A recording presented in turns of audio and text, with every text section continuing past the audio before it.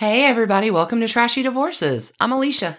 I'm Stacy. Another week of trash candy. Thanks for joining us this week. For a wrap and a start, we have some endings and some beginnings. Stacy, this week you're bringing us... So, we're going to do some heiresses over on Patreon, so I thought I would start with the Patty Hearst story. She was abducted by left-wing radicals in 1974, and then things got very weird. You have a conclusion. I do. So we are starting a new series on Patreon in March, Heiresses, which means we're closing out the current series, The Ladies Who Launched the Swans. We've been through them all. But I would be remiss if I did not include this story. Lee Radziwill being the famous bosom friend of Truman Capote and the sister of Jacqueline Kennedy. For you, Trash Pandas, before we moved on to Heiresses in March.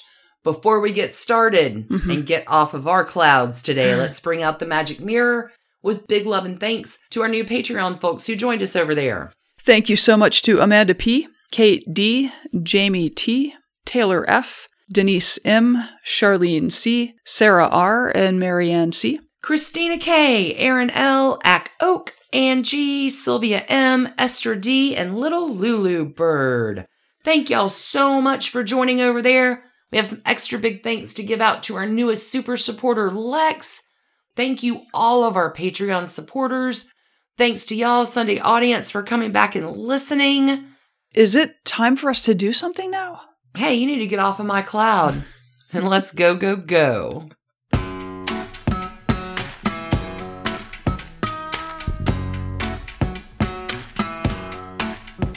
So, Stacy, we're going to kick off Heiresses on Patreon this week, going back 100 years or so to a much longer passed away heiress, but you're kicking us off this week with a more recent one.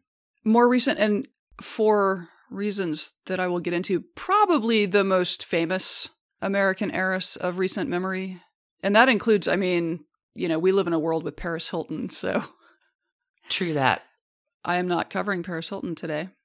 Who's never been divorced? Talk about letting us down, Paris Hilton. God, Paris Hilton. Come on, Paris Hilton. Just take one for the team.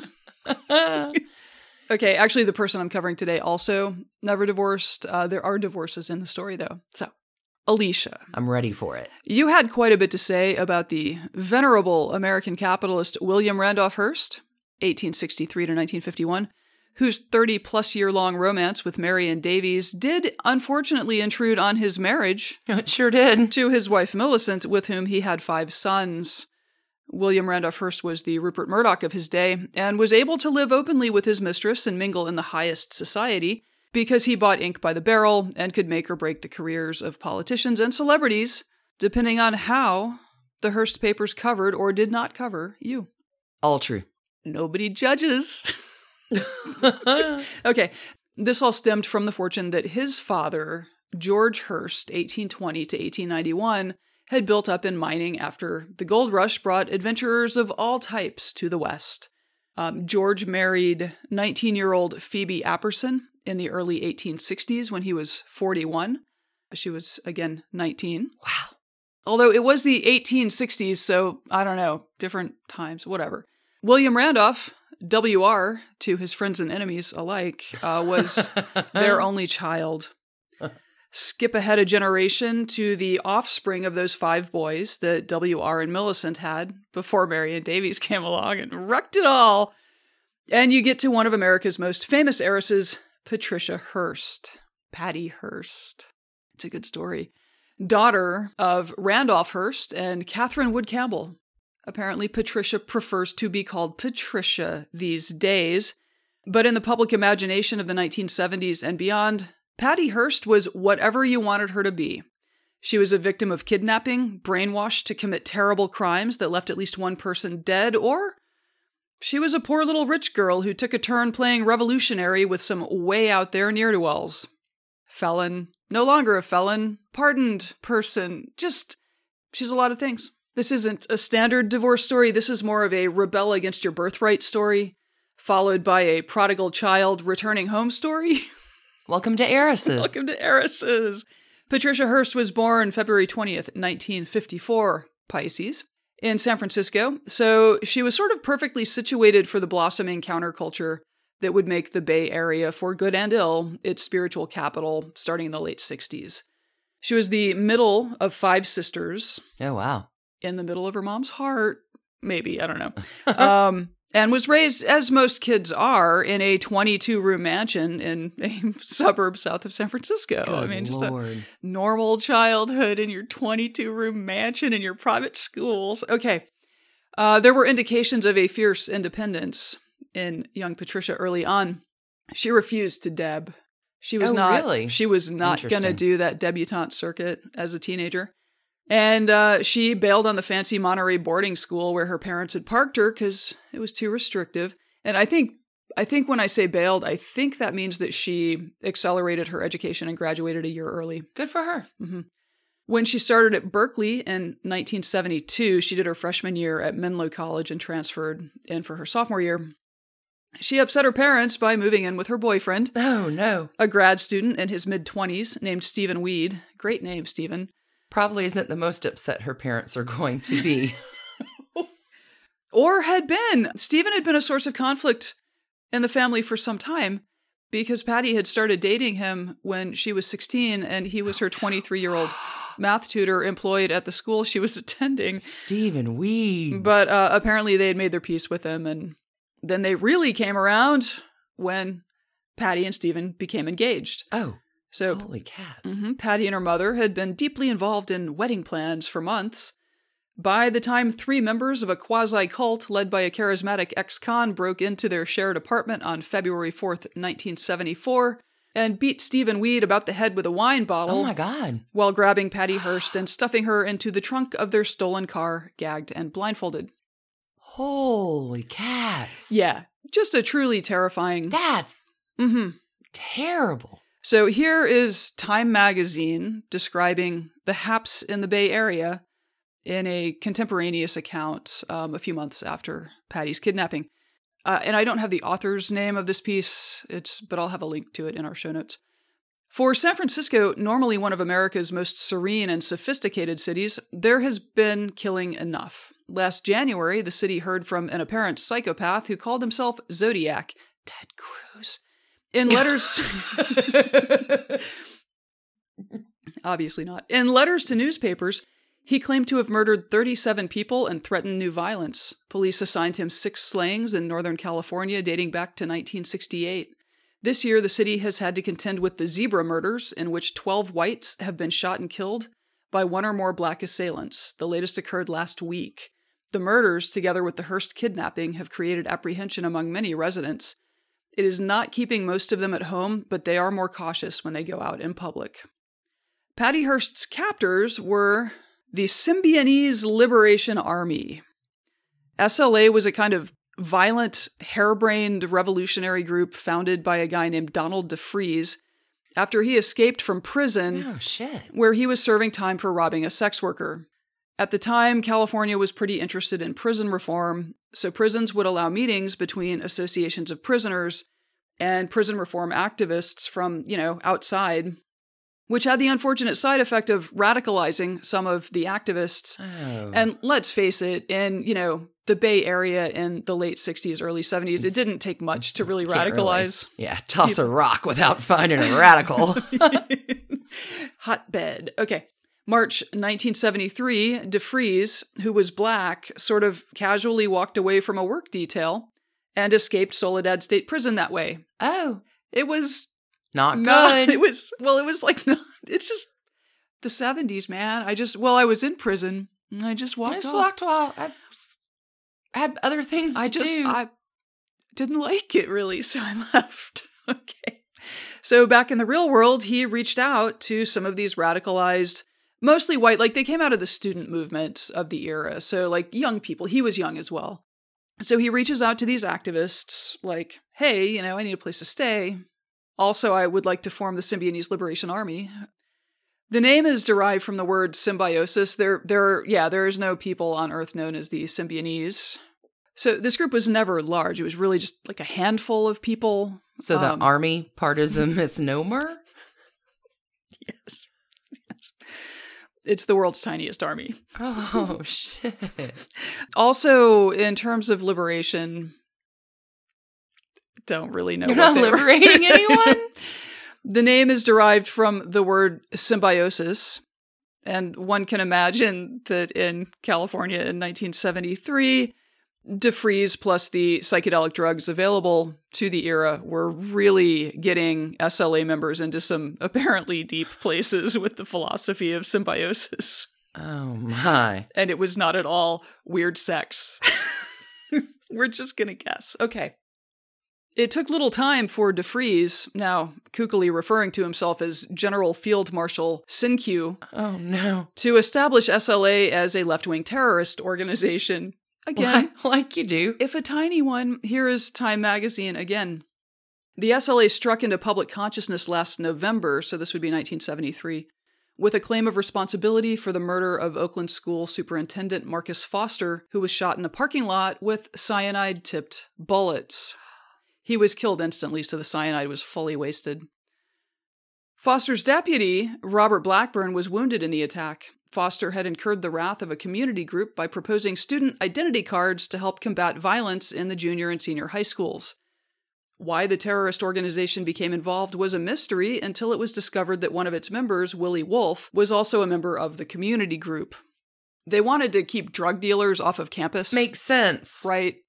2 months later, Oakland police arrested 2 white SLA members, Joseph Ramiro and Russell Little, 27 and 24, and charged them in Foster's murder. Ironically, it turns out, assassinating a preeminent black educator and the first African-American school superintendent in Oakland did not have the effect of endearing the SLA to other prominent black activist groups. Shocked. The Black Panthers washed their hands of this bullshit. Other New Left groups were unpersuaded by the SLA's offers to blow stuff up on their behalf. It was an insular little group, and it would have been funny, or at least just like weirdly idiosyncratic, if they had been harmless, but obviously... They're not harmless. They are not harmless. No. After the abduction of Patty Hearst, they stuffed her into a closet and engaged in psychological warfare against her for a couple of weeks, threatening to kill her, sexually assaulting her, and beginning to indoctrinate her with SLA propaganda tracts. Oh, no. Eventually, they started recording her making demands and setting conditions for her own release, as well as denouncing her family and her former life. She called her parents pigs. It was...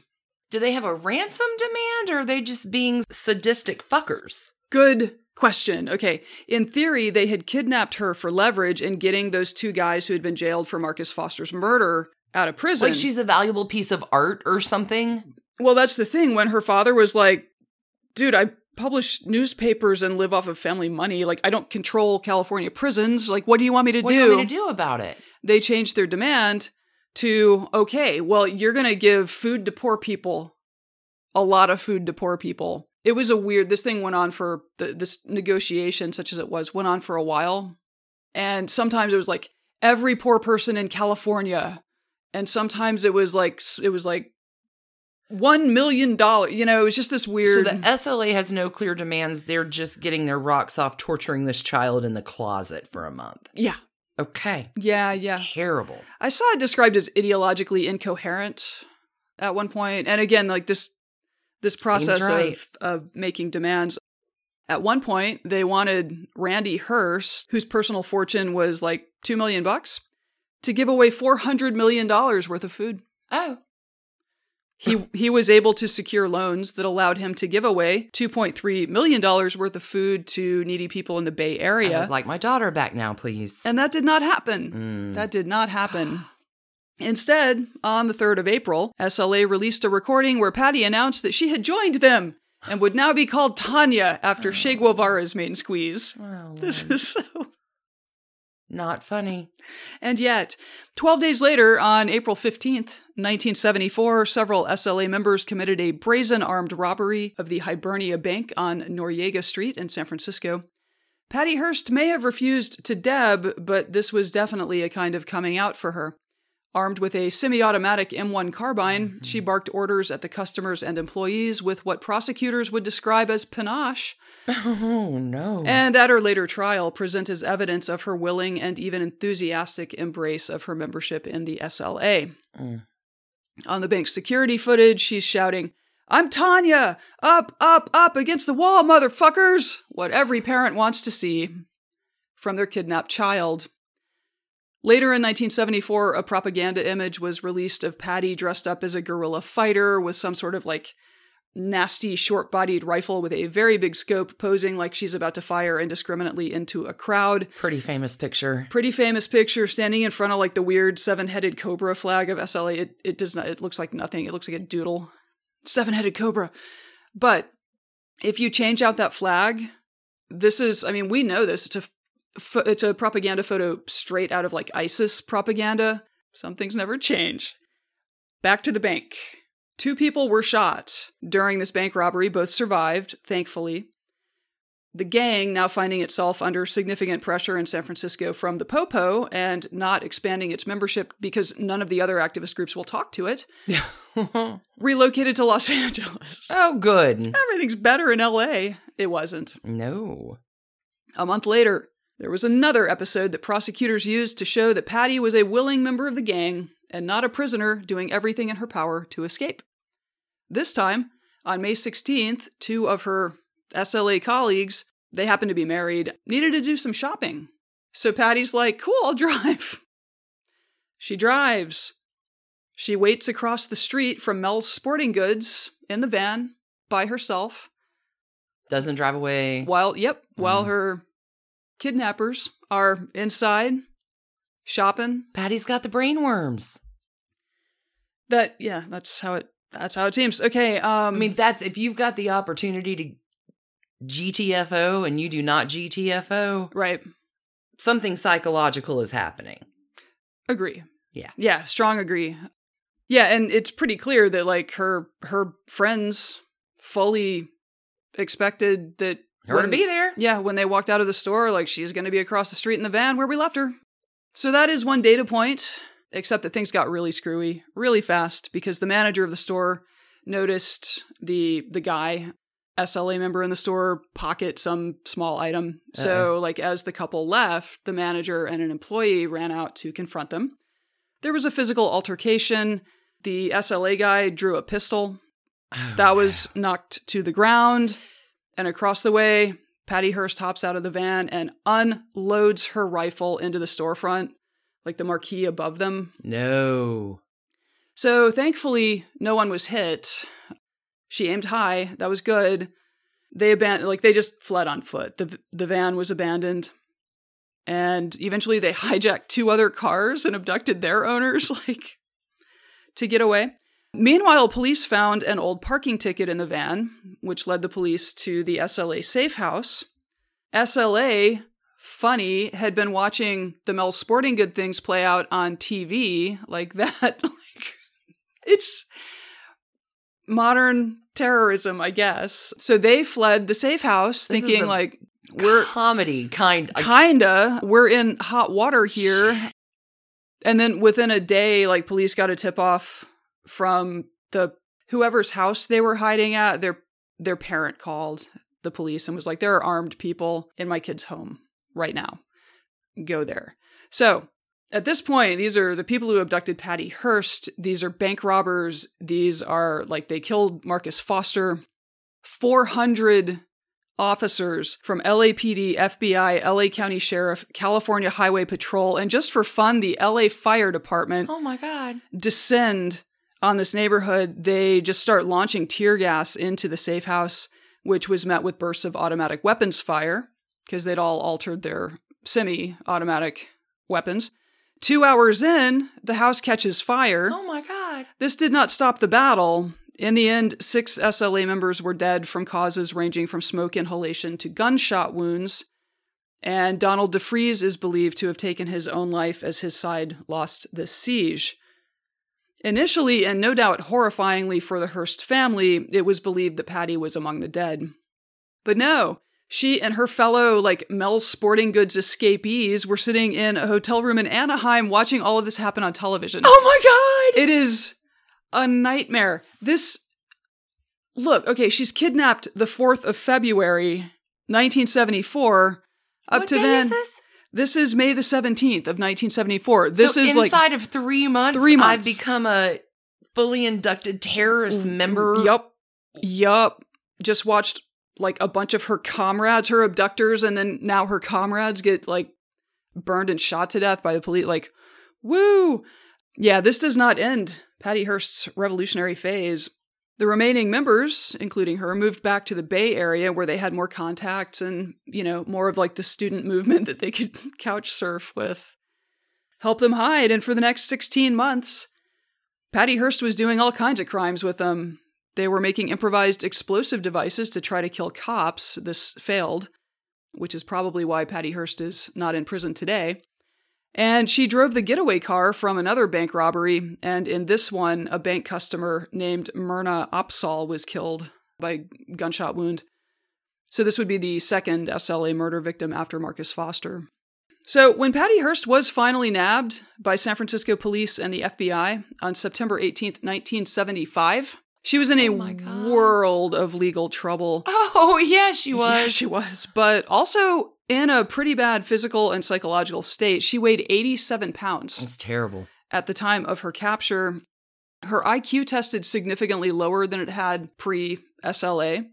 She suffered from nightmares, and her memory of life before SLA was very jumbled. There were large gaps. It was a trauma experience. Yeah, for sure. Her family, still quite rich, hired F. Lee Bailey, who was at that point the most famous defense attorney in the country, to handle the bank robbery charges that she would be tried for beginning on January 15th, 1976. These were federal charges. She would later be charged at the state level for the Mel's Sporting Good boom, boom, boom. Aim high incident. I mean, it's amazing to me that, like, California in the 1970s, apparently just people were routinely opening fire in public. I guess it's still true today, everywhere in America. Anyway, so the trial was set to begin January 15th, 1976, and F. Lee Bailey would, of course, later be part of the O.J. Simpson defense team. Oh, yeah? Oh, yeah. Yeah, he had represented the brain surgeon, Sam Shepard. Correct. No, he made his reputation on that, and then he did loses much of his reputation here. It From went what poorly. I remember, I don't know. You tell me. The trial went poorly from the start, with the judge seemingly predisposed to evidence and findings that were adverse to Patty Hearst's case, and finding that evidence that might help her wasn't especially germane to the proceedings. Bailey, in what is remembered as an epic mistake, had Patty take the stand in her own defense, which was a complete disaster. She did so poorly and came across so badly to the jury that there was speculation that her jailers had drugged her. Really? The nail in the coffin came toward the end of the trial when another surviving SLA alum, Emily Harris, she was the wife at Mel's Sporting Goods, gave a jailhouse interview in which she revealed that, contrary to the story Patty told about having been sexually assaulted by William Wolfe, he was in the neighborhood group that didn't like Marcus Foster. Right. Yeah. And who had died at the safe house siege, that instead of, that being an assault, that he was basically, he was her SLA boyfriend. Ooh. And to prove it, she was like, yeah, Patty carries this trinket that Willie gave her. Like, she had it always. Even after he died, she carried it. It was like the thing. So the prosecutors go to the evidence locker where Patty Hearst's purse is sitting there. And they go through the purse, and sure enough, there's the trinket. There is the trinket that Harris had described. And then they go look at photos of the bodies they pulled out of that house. And sure enough, there is Willie Wolfe wearing the identical piece as a necklace when he died. Okay, Patty Hearst was convicted and sentenced initially to 35 years, but that was like pending sentence reduction, blah, blah. The original judge died. And so like a second judge comes in and is like, you get 7 years. Okay. Which is much more, federal sentencing. I don't know how it was in the 70s, but federal sentencing guidelines, you pretty much never get the max. She was out on bail during much of the ensuing years for an appeals process. And this required, like, her father invested so much money in bodyguards. I found his obit, like, people were like, he was never the same after that abduction. Oh, I can't imagine that you would be. No.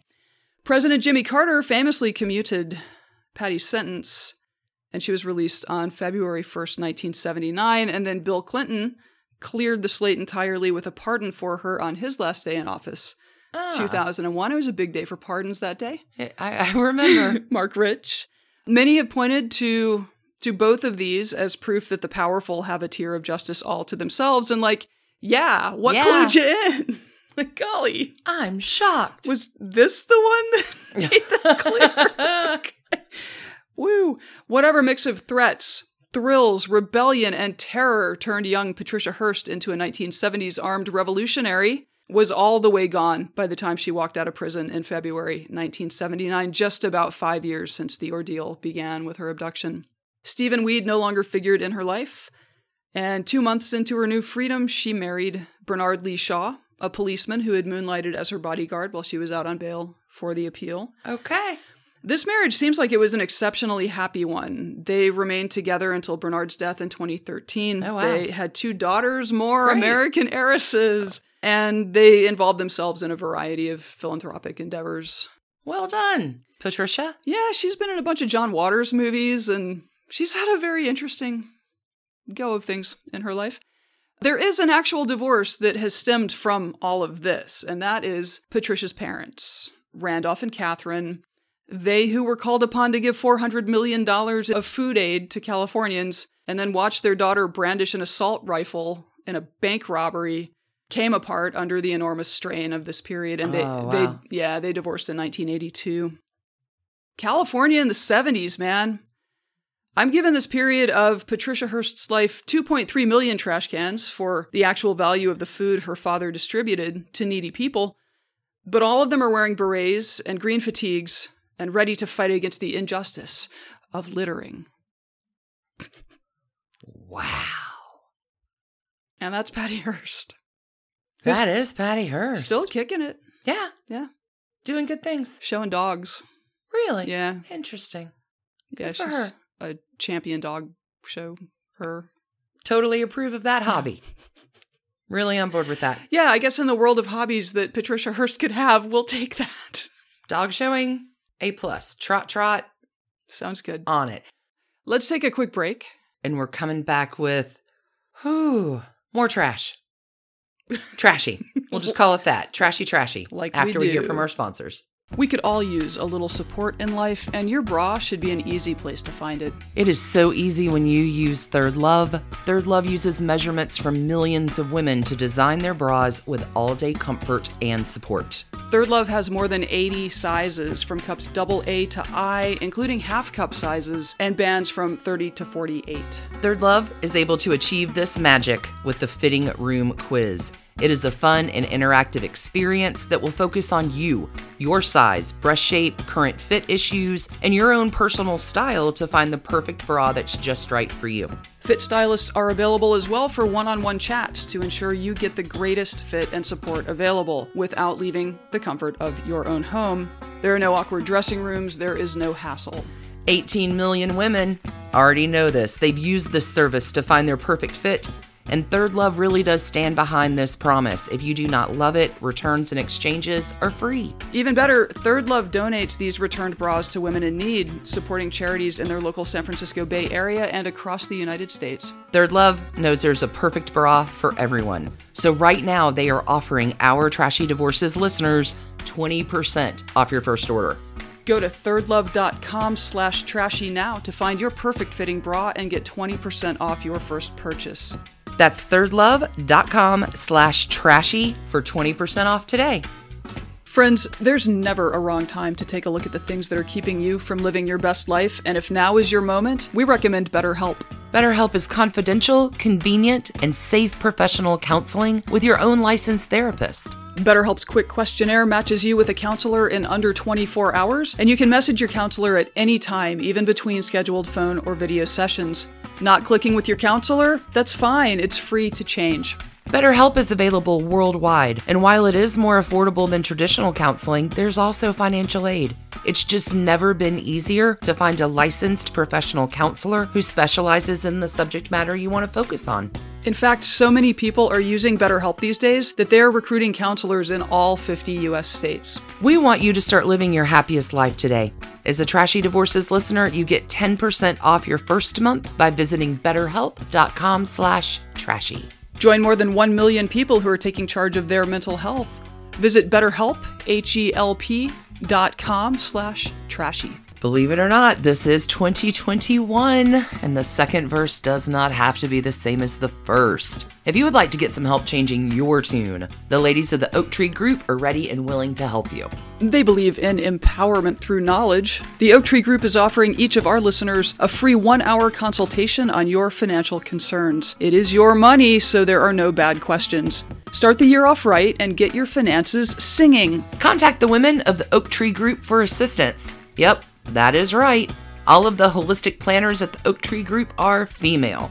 Check out their website, www.theoaktreegroup.net, for contact details and more information on their services. Don't worry, the musical references in this ad are just for fun and not a requirement of the services offered. Again, their website is www.theoaktreegroup.net. So, Alicia, I understand you have the sister of just hands down one of the most famous women ever to emerge from the United States. Is that correct? I do. This week for you, my darling trash pandas. I have a story. I have the story. Wowza. We talked many seasons ago about Princess Margaret and her trashy divorces, along with the very complicated relationship Margaret had with her sister, Queen Elizabeth II. If there is an American version of this queen and princess thing, this is it, hands down.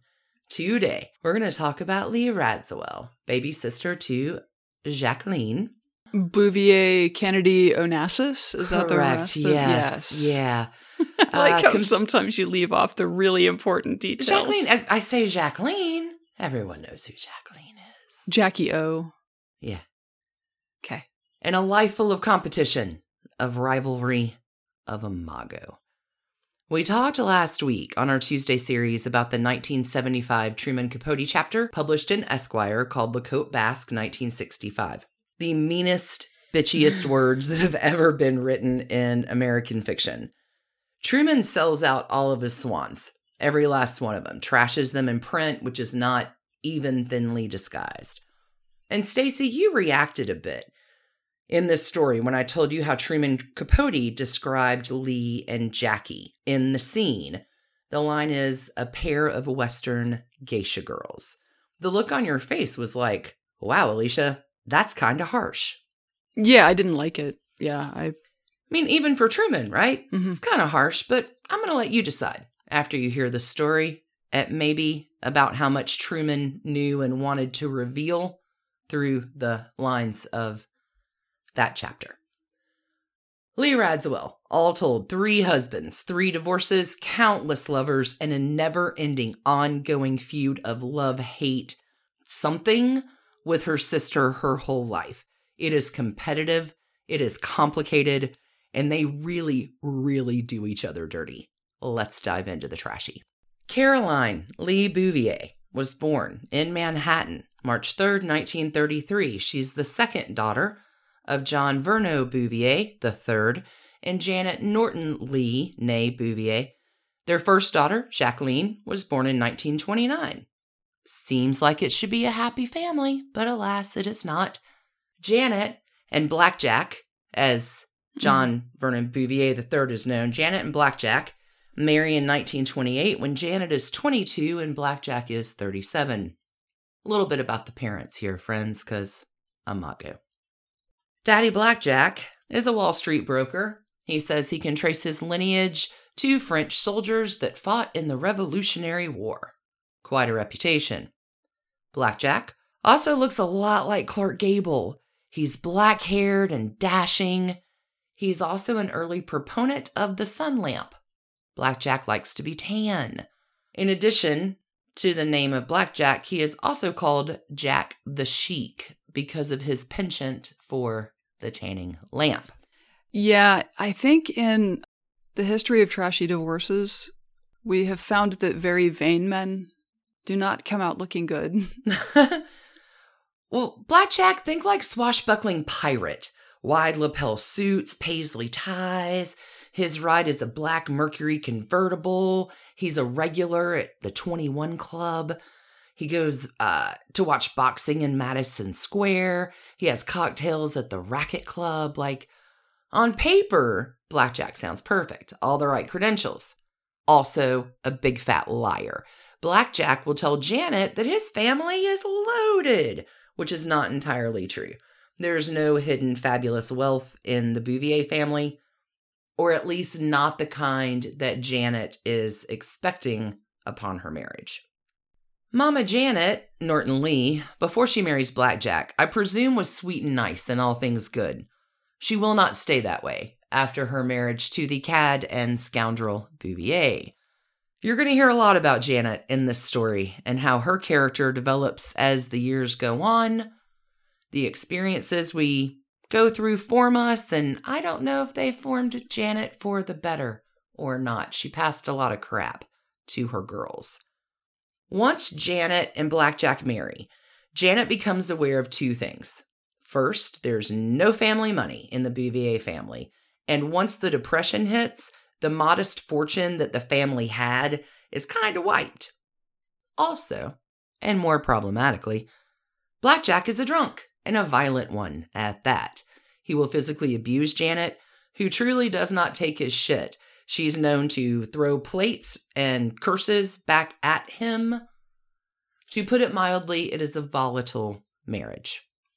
Janet and Blackjack have Jackie in 1929, Lee in 1933, and the childhood that these two girls have is not ideal. To add insult to injury, Blackjack is also a notorious philanderer. Doesn't even try to hide it.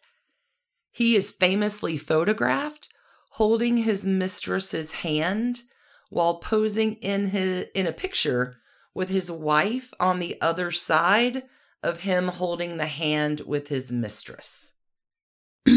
Cool guy. This is printed on the front pages everywhere.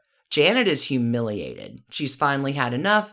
Janet and Blackjack will separate in 1936. They will finally divorce in 1940. Did she have a hard time proving infidelity? No, not in this case. Okay. 4 years will separate the sisters. And all of these events with the parents are happening early in their childhood development, right? Jackie is always Blackjack's favorite, always and forever, middle of his heart. Lee is always from day one in Jackie's shadow. Janet's not nice to Lee either. I do love this. The person Lee most admires growing up as a kid is Lana Turner. Lee says she seemed the epitome of glamour and her glitzy surroundings so enviable, the opposite of my mother's extremely banal taste. Janet, for her part, will marry up in 1940 to Hugh D. Auchincloss Jr., who is the heir to the Standard Oil fortune. Janet makes a trade-off here. She's not going to make the same mistake twice.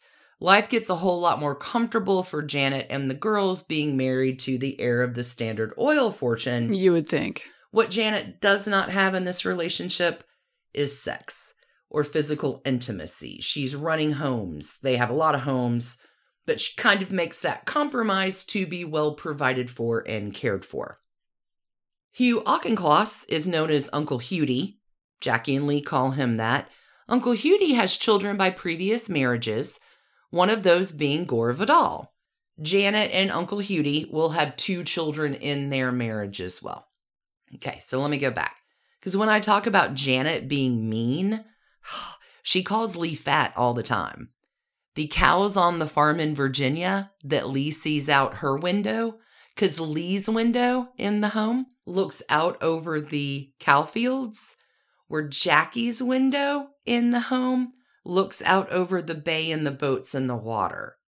But the cows in the field that Lee gets to look out of her window are named Jacqueline and Caroline, which is Lee's first name. Isn't that terrible? Mama Janet is her own Imago tornado. Yeah, that's real weird there. Let me name a cow after you and let you look at it all the time. And Lee's tiny. Lee stays tiny like a bird her entire life, and you have to wonder how that affected her. Anyway, lots going on in the 1940s. It's society and all. So the Auchinclosses have lots of estates. There's one on Long Island, the farm in Virginia, there's a Rhode Island property. Lee will attend the Potomac School in Washington. She will go to Miss Porter's school in Farmington, Connecticut. But Lee's grades are average. Lee hates participating in sports.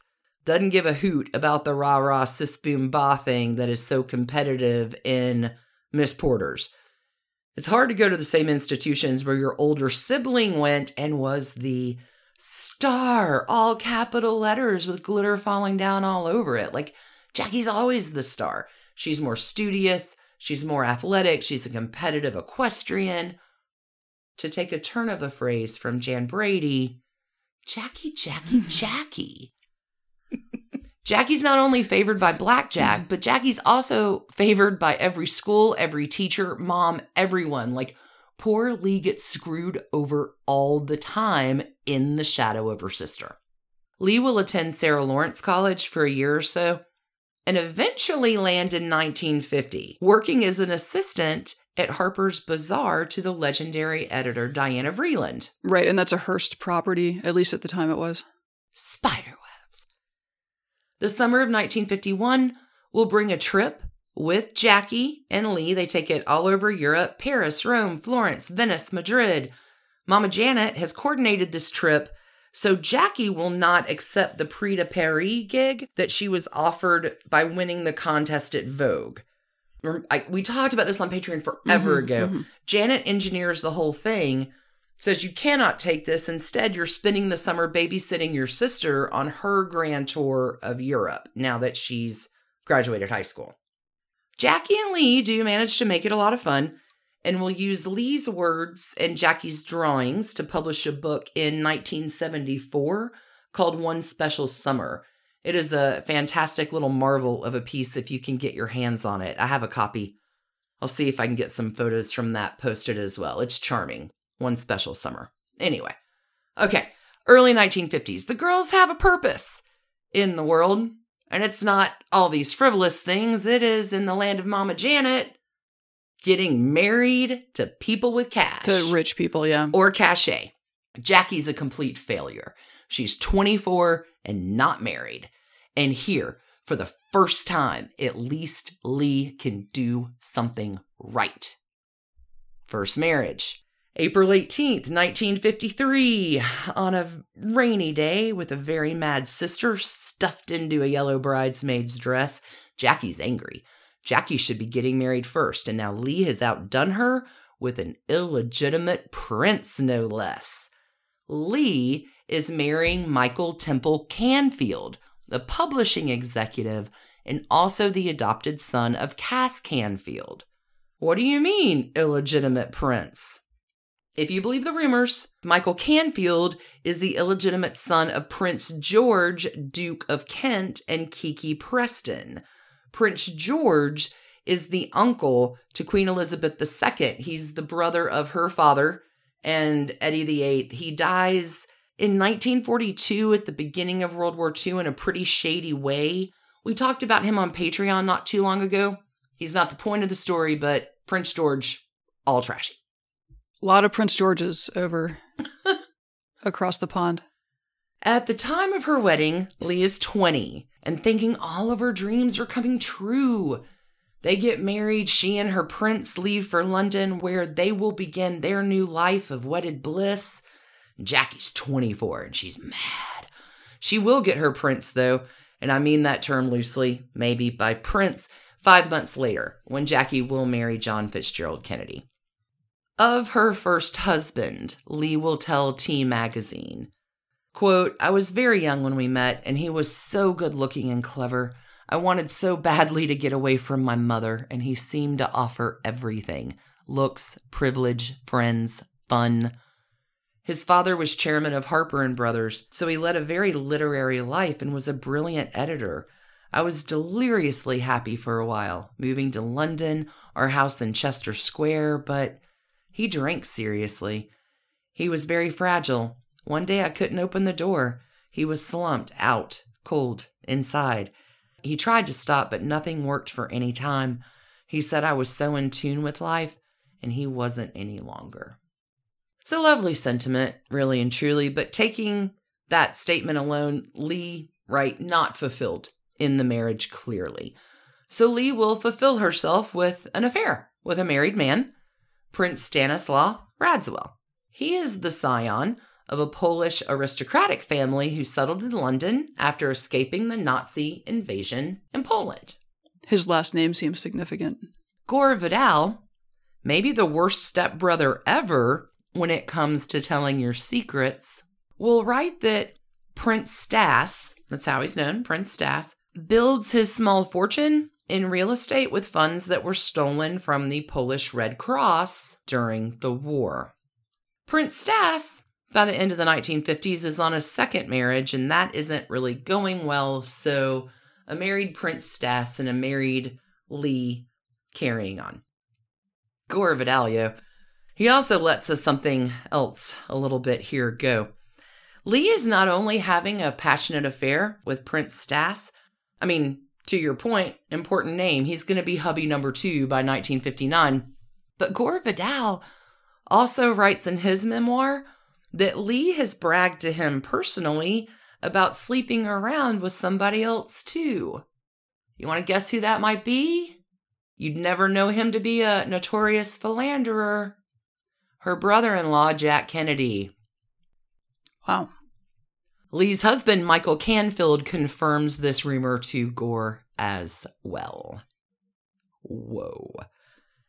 Now, the thing with Lee and Jack is never a love affair, never full-blown. But these trysts will take place all through the marriage of Jack and Jackie, when they get a little bored, need something to do when charades tires out, I guess.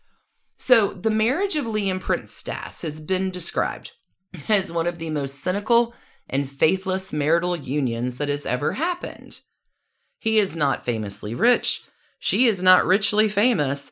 But these two will use each other in a game of high-stakes power plays that they both will lose when it all comes crashing down.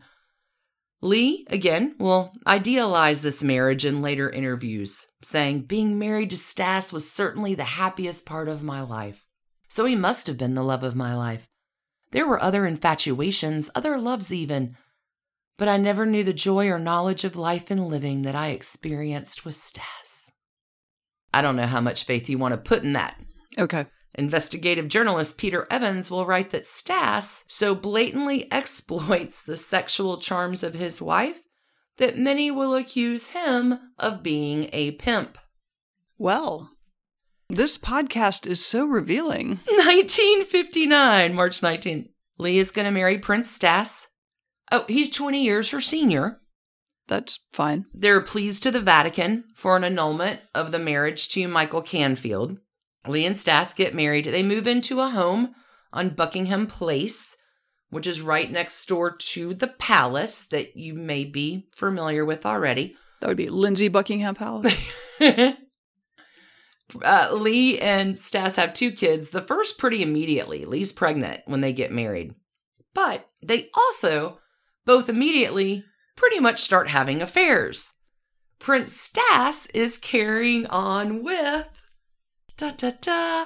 automobile heiress Charlotte Ford. No. Yes, ma'am. Who ends up or previously had.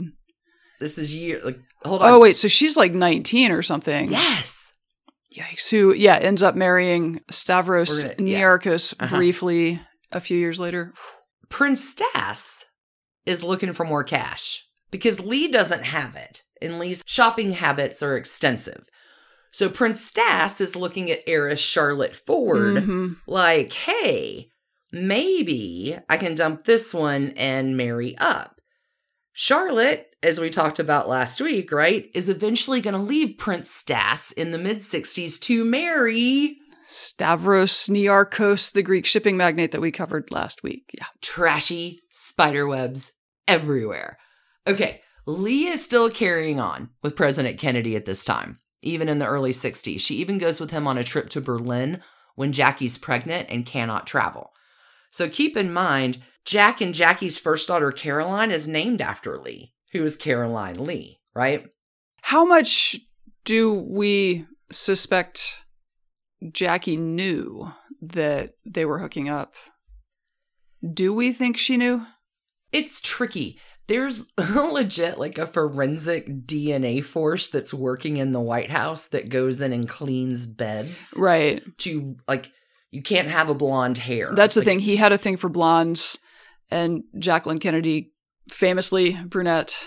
Now, there are rumors, on the other hand, that Jackie does have dalliances herself, but Jackie, to her credit, follows my golden rule in life, which is if you can't be good, at least be discreet. So nothing on Jackie's side is reported. I mean, Jack's wasn't reported at the time either, but whatever she did, she kept much more undercover than her philandering husband. Okay. So Jackie will once tell her stepbrother, Gore Vidal, that what she wanted most in life was to be desired by men. But see, Lee's prettier. She's more sexually alluring than Jackie. Sure, Jackie may have had the brains and the smarts and the horses and the husband and all, but Lee? I don't know. Think about Truman and a pair of Western geisha girls, okay? Because see, Prince Stas is not the only one fooling around in the marriage. What's good for the goose, good for the gander. So during the Prince Stas and Charlotte Ford affair, who better for Lee to start an affair with than Aristotle Onassis? Okay. Long-term affair with Maria Callas happening. Oh, yeah. Mm-hmm. Aristotle, good guy that he is, will reward Prince Stas for the favor of sleeping with his wife by giving Prince Stas a very lucrative seat on the board of his airline that Onassis owns. This is not the first nor the last of the lucrative directorships that Prince Stas will receive for pimping out his wife. It's just different if you're rich, apparently. Oh, I forgot to mention. JFK will attempt to appoint Prince Stas as the ambassador to Poland for the U.S. as well. But that plan does not come to fruition because of all of those allegations of Prince Stas stealing all the money from the Polish Red Cross come bubbling up, and the whole ambassador plan is nixed, but not that it wasn't underway. So the early 1960s will have the Kennedys and the Radziwills socially together. Holidays, family gatherings, attending state functions, visits to the White House and all that. Meetings with the Queen and Grace Kelly. Jackie and Lee will take another sister vacation together in 1962 for a month. They're going to relive all of that one special summer magic. This time they go to Italy, India, and Pakistan. In August 1963, Jackie will deliver a son, Patrick, who will die 2 days after his birth. It's terribly sad. Lee, who is on the Christina with her lover Aristotle, and Aristotle's lover, Maria Callas, takes off to help her sister. Aristotle will say, bring Jackie here to recover, which Lee will do. Jackie and Lee will spend a month on the Christina, Jackie recovering, restoring herself after the devastating blow of the loss of a child. No one in D.C. is happy that Jackie's going on this trip. Jack, her friends, like, you cannot do this. It's a bad look. Jackie, you can't go. Jackie goes anyway. Sure, trip to Cancun. Sometimes you have to. Jackie has another motive, which she knows Lee wants to divorce Prince Stas and marry Aristotle. And Jackie's like, no, you can't do this, Lee. How would it look for the administration? When the sisters leave the yacht, Aristotle will buy them both gifts. Aristotle gives Jackie a diamond and ruby necklace. Ari will give Lee 3 diamond-studded bracelets.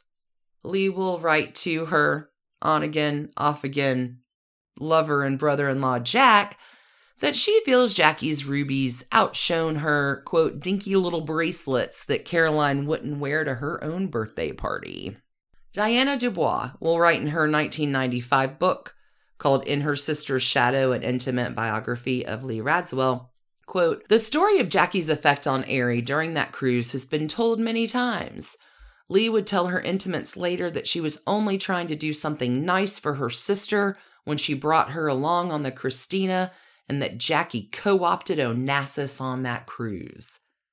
Echoing the news accounts of the era, the book will add, Jackie's expropriation of Onassis drove a deep wedge between the two women, which, when coupled with a parallel development between Jackie and Robert Kennedy in the aftermath of the assassination, was the beginning of a profound change in their relationship, one that will last. Moving along to that tragic day, November 22nd, 1963, JFK is assassinated, and Lee dutifully comes to D.C. to help her sister, providing emotional support during the crisis. She's always with Jackie, like every step of the way that the public sees, Lee is by Jackie's side. Behind closed doors, Jackie is hateful to Lee. Lee will later confide to Cecil Beaton that she goes through hell trying to help her sister. She says she's really more than half round the bend. She can't sleep at night. She can't stop thinking about herself and never feeling anything but sorry for herself. But Lee's there, getting slapped by Jackie at one point, helping pack up her boxes to move out of the White House, spiderweb here, into the Georgetown home of Averell Harriman, which has been offered to Jackie and her children as a place to land when they leave the White House. Lee will also help settle Jackie in New York City as well. But the death of the president sort of frees Lee up in a way. She feels there are a lot of things she couldn't do with her brother-in-law as president, and now those chains are off. Lee's making new friends, reaching out of the circle she knows and into new ones, and a friend that she will make along the way is Truman Capote. Truman Capote will say about Lee, "Ah, the princess. Well, she's easily described. She's a beauty inside, outside." He calls her Princess Dear. Let's do a quick catch-up, because Lee's always busy. Back in 1958, she will coordinate the American Fashion Exhibit at the 1958 World's Fair. By the early 1960s, she is a writer for McCall's magazine. By 1967, Lee has decided that acting is going to be her thing, and she'll study at the Royal Academy of Dramatic Arts and the London Academy of Music and Dramatic Art. Her BFF Truman is like, "You must play Tracy Lord in The Philadelphia Story," which is a role that Katharine Hepburn makes famous. There's going to be a revival held in Chicago. Lee's reviews are terrible. It finishes after a 4-week run. So she loves it, but maybe she's not great at it. Truman, king of bad advice, is like, "Okay, great, that totally bombed. Now you should do a movie." Talks David Susskind into casting Lee in the role of Laura, originally made famous in 1944 by Gene Tierney. Good Lord. Which premieres in January of 1968 on ABC, and again, reviews not kind. Lee will hang up the acting idea. Is it possible? At this time. Is it possible that Truman just liked to see her fail? I wouldn't put that past Truman Capote. Now, Lee has been busy acting and all, right? And Charlotte Ford has left Prince Stas and married Stavros. And Charlotte Ford has divorced him maybe by now. Yeah, they were together for a year or something. Yeah, nobody's paying much attention to Jackie and Aristotle. Some people say their liaison started on that 1963 recovery trip, but after the events of 1968, with so much tragedy in the United States after the assassination of MLK and riots in Vietnam and multiple threats on her children's lives, and after the assassination of her brother-in-law, Robert Kennedy, and after negotiating a pretty great financial deal, Jackie and Aristotle Onassis are going to shock the world in October 1968 by announcing their upcoming marriage. Jackie does not call her sister Lee. Aristotle calls her sister Lee to share the happy news and insists that Lee attend the private ceremony that's going to happen on his private island Scorpios just 2 days later. How'd that go? Yeah, Lee's pissed. She's blindsided by what she thinks is her sister's betrayal. Lee will confide to Truman Capote how outraged she is, like, "This is the last straw. I'm totally done."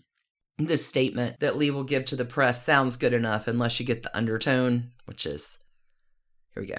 Quote, "I'm very happy to have been at the origin of this marriage, which will, I am certain, Bring my sister the happiness she deserves. Little shade. Little sisterly shade. So Lee, still married to Prince Stas, will end up beginning again. This time with Jackie's good friend, a dude named Peter Beard, who is a handsome photographer, diarist adventurer. Peter Beard's also a really close friend of her husband's, Prince Stas, but that doesn't stop the affair Lee has with him, which will effectively end her relationship with husband number 2. Peter Beard will move in with Lee into her Manhattan apartment. Lee will rent a home in Montauk during this time in a compound designed by Stanford White. The compound belongs to Andy Warhol and film director Paul Morrissey. Peter Beard will introduce Lee to the Warhol circle. Okay. Now, Jackie likes Peter Beard. Peter Beard tutors her kids in art history. So the sisters, even though they're not on good terms, will continue to haunt each other's lives. Filmmaker Jonas Mekas says they're like two trees whose branches keep getting tangled up, their shadows indistinguishable. But it's the swinging 70s, yo. Lee is on the cover of Andy Warhol's Interview magazine.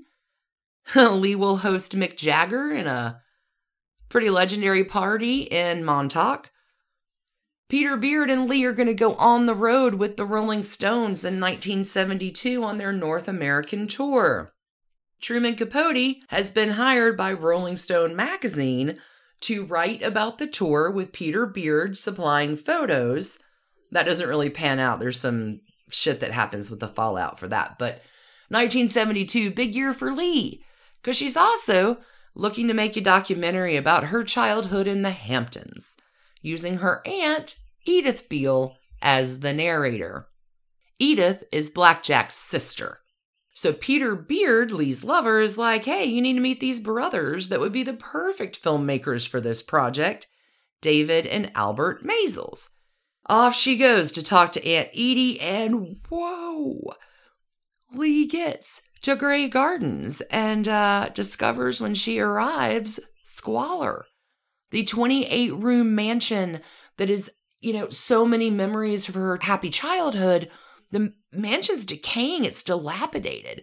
There's 60 cats just roaming through the house, and the home is under threat of being condemned, and the Maysles are like, this is filmmaking gold, and take over the project, which will give us the 1975 documentary, Great Gardens, focusing instead on the narrative of Big Edie and Little Edie, not the nostalgic remembrances of growing up in a happy childhood with Lee. The happiest part she had, anyway. Okay, so there's a mission to clean up the home that Jackie will get credit for. But there's all this footage of the Maysles shooting Lee at home with Big Edie and Little Edie, cleaning up the house, moving the refrigerator, cleaning the floorboards. Like, Big Edie and Little Edie love Lee. Lee is the mover and shaker of this project, and Jackie gets the credit. Again, Jackie. Okay, during this time, 1974, Prince Stas and Lee are finally, mercifully, divorced. And he kind of becomes a pitiful man by the end of it. He's going to die 2 years later in 1976. 1975, we have the falling out with Truman Capote over La Côte Basque, 1965. In 1976, Lee will launch her own interior design business. Now, Lee has been decorating since she was like 17. She loves it. Like, not only decorating herself, but interiors as well. She's really good at it. She should have done landscape design and called it Great Gardens. Oh, hell, I forgot to mention. In the early 70s, Lee is also going to make a pilot for a talk show for CBS called Conversations with Lee Radziwill, but it doesn't ever really take off in the Watergate era. I think the public attention was... Yeah, no one wants a pretty captive at talk show, oddly enough. They have hearings to watch. There's also a memoir that Lee is under contract for in the 1970s as well as the 90s, but writing, like, not Lee's thing. She will realize a volume in 2001 called Happy Times, which is a remembrance similar to that 1974's One Special Summer of the sisters' happier times. Like, Lee's always going to stay busy with something. Take a breath. 2 marriages, 2 divorces. In 1988, Lee is going to marry for the last time. This last marriage is to Herbert Ross, legendary dancer, choreographer, actor, and film director in Hollywood. He directs such classics that you may know as The Goodbye Girl, Steel Magnolias, Footloose, Boys on the Side. Lots of films. Also, very, very gay. Jackie's going to host the after party of the wedding and is openly asking guests, is he gay? That's a good sign. Lee will say about Herbert Ross that he was certainly different from anybody else I'd been involved with, and the film world sounded exciting. Well, it wasn't. I hated Hollywood and the provincialism of the industry. Huh. Herbert had been married to ballerina Nora Kay until she died, and Lee will say, unbeknownst to me, he was still obsessed with her. It was Nora said this, and Nora did it like that. Nora liked brown and orange. If anybody even breathed her name, Herbert would burst into tears. I had to clench my fist every time and was deeply hurt as I thought I had created a wonderful life for him. Thank God we never really settled in Los Angeles. My New York was difficult for Herbert, so we parted. Now, no more on husbands. I mean, Lee might have hated that Herbert was gay, but he did have money, and Lee at the time is financially pretty strapped. And maybe she's missing her friend Truman. So I don't have much of an idea on this one. I can't really explain it. They will divorce shortly before his death in 2001. Done. Lee, no more marriages. After this divorce, Lee will take back the Radziwill name and be done with the marrying game. Throughout this time, from 1986 to 1994, Lee will keep herself busy working as a PR executive for Giorgio Armani. She'll direct special events for the legendary Italian fashion designer. In 1994, Jacqueline Kennedy Onassis, Lee's sister, does pass away. And Jackie, believing revenge is a dish best served cold, leaves no provision in her will for her sister Lee, although she will leave a provision for each of Lee's children. Jackie will write in her will to explain the no provision part for Lee, for whom she has great affection, but she's not leaving her anything because, quote, I have already done so in my lifetime, unquote. Yikes. Ouch. My husband. Gore Vidal again. With a brother like that, who needs an enemy, will say that no one who understood everything that had happened between Jackie and Lee had any disagreement with Jackie's sentiment that Lee had been sufficiently provided for. Yikes. It is Jackie's final cut, and revenge in this case was sweeter than any type of sisterly love. Kind of trashy. Lee, for her part, will say that being Jacqueline Kennedy Onassis' sister had been double-edged. Quote, in some funny way, I'm lucky that there was so much more interest in my sister. At times it was annoying, at times funny. Perhaps the most depressing part was that whatever I did or tried to do got disproportionate coverage purely because of Jackie being my sister. But you learn to deal with scrutiny, even the lies, as long as it's not malicious. May have been a little malicious. At times. Lee will live long and prosper, continuing to do her thing. I do love this quote. U.S. Vogue's former editor-at-large, Andre Leon Talley, said about Lee, she edits herself, she edits her wardrobe, she edits her life. Lee never really stops the process of editing. From day one, she's always editing. Caroline Lee Radziwill will pass away at the age of 85 in February of 2019. After a life well and fully lived and loved, she will pass from natural causes in her New York City home, remembered as an international socialite, a fashion icon, a muse, hopefully remembered as so much more than the baby sister of Jackie Kennedy. It's a fascinating and trashy life. Lee Radziwill, well done. Like, I don't like to have trashy favorites, but as baby sisters go, I root for this one. If she had thought of great gardens, she'd be remembered for that. As trash cans go, it might be hard to estimate foreign currency exchange rates and all. I will say, for whatever trash cans Lee gets, they are all beautifully designed and decorated, dressed in diamonds and furs and lots of Yves Saint Laurent, who will become her favorite designer after she ditches Givenchy in 1962. We'll follow up on that scandalous story, along with beginning the March series this week of heiresses. I think you're coming to us, Stacey, with the spiderwebs about nothing good ever starts on a yacht. Kinda. Or yachts make nothing better, or I don't know, you name it. Mine has its own missile guidance system on it. You can find us over there at patreon.com/trashydivorces if you are in need of trash candy. At every level, we have your sweet tooth covered. And that is going to take us out for another week of Trashy Divorces. Thank you for listening and spending your time with us this week. We are so grateful for you and your trashy, trashy hearts. Mm-hmm. The trashier heart, the better the heart, I always say. Friends, we hope that you will wash your hands. Friends, we hope that you will wear those masks. Just double them up. And until we see you next week, keep those hearts trashy. As trashy as can be. Thanks for tuning in, friends. Bye. Bye. Thanks for listening. Trashy Divorces is written and produced by us, Stacey and Alicia for Hemlock Creatives. You can contact us at trashydivorces@gmail.com or find us on the web at trashydivorces.com. Our art is by Sydney V. Smith. You can find her at sydneyvsmith@carbonmade.com. And our music is used with permission of Ratsy. You can find her at Ratsy's store on Instagram. Need more trash candy in your life?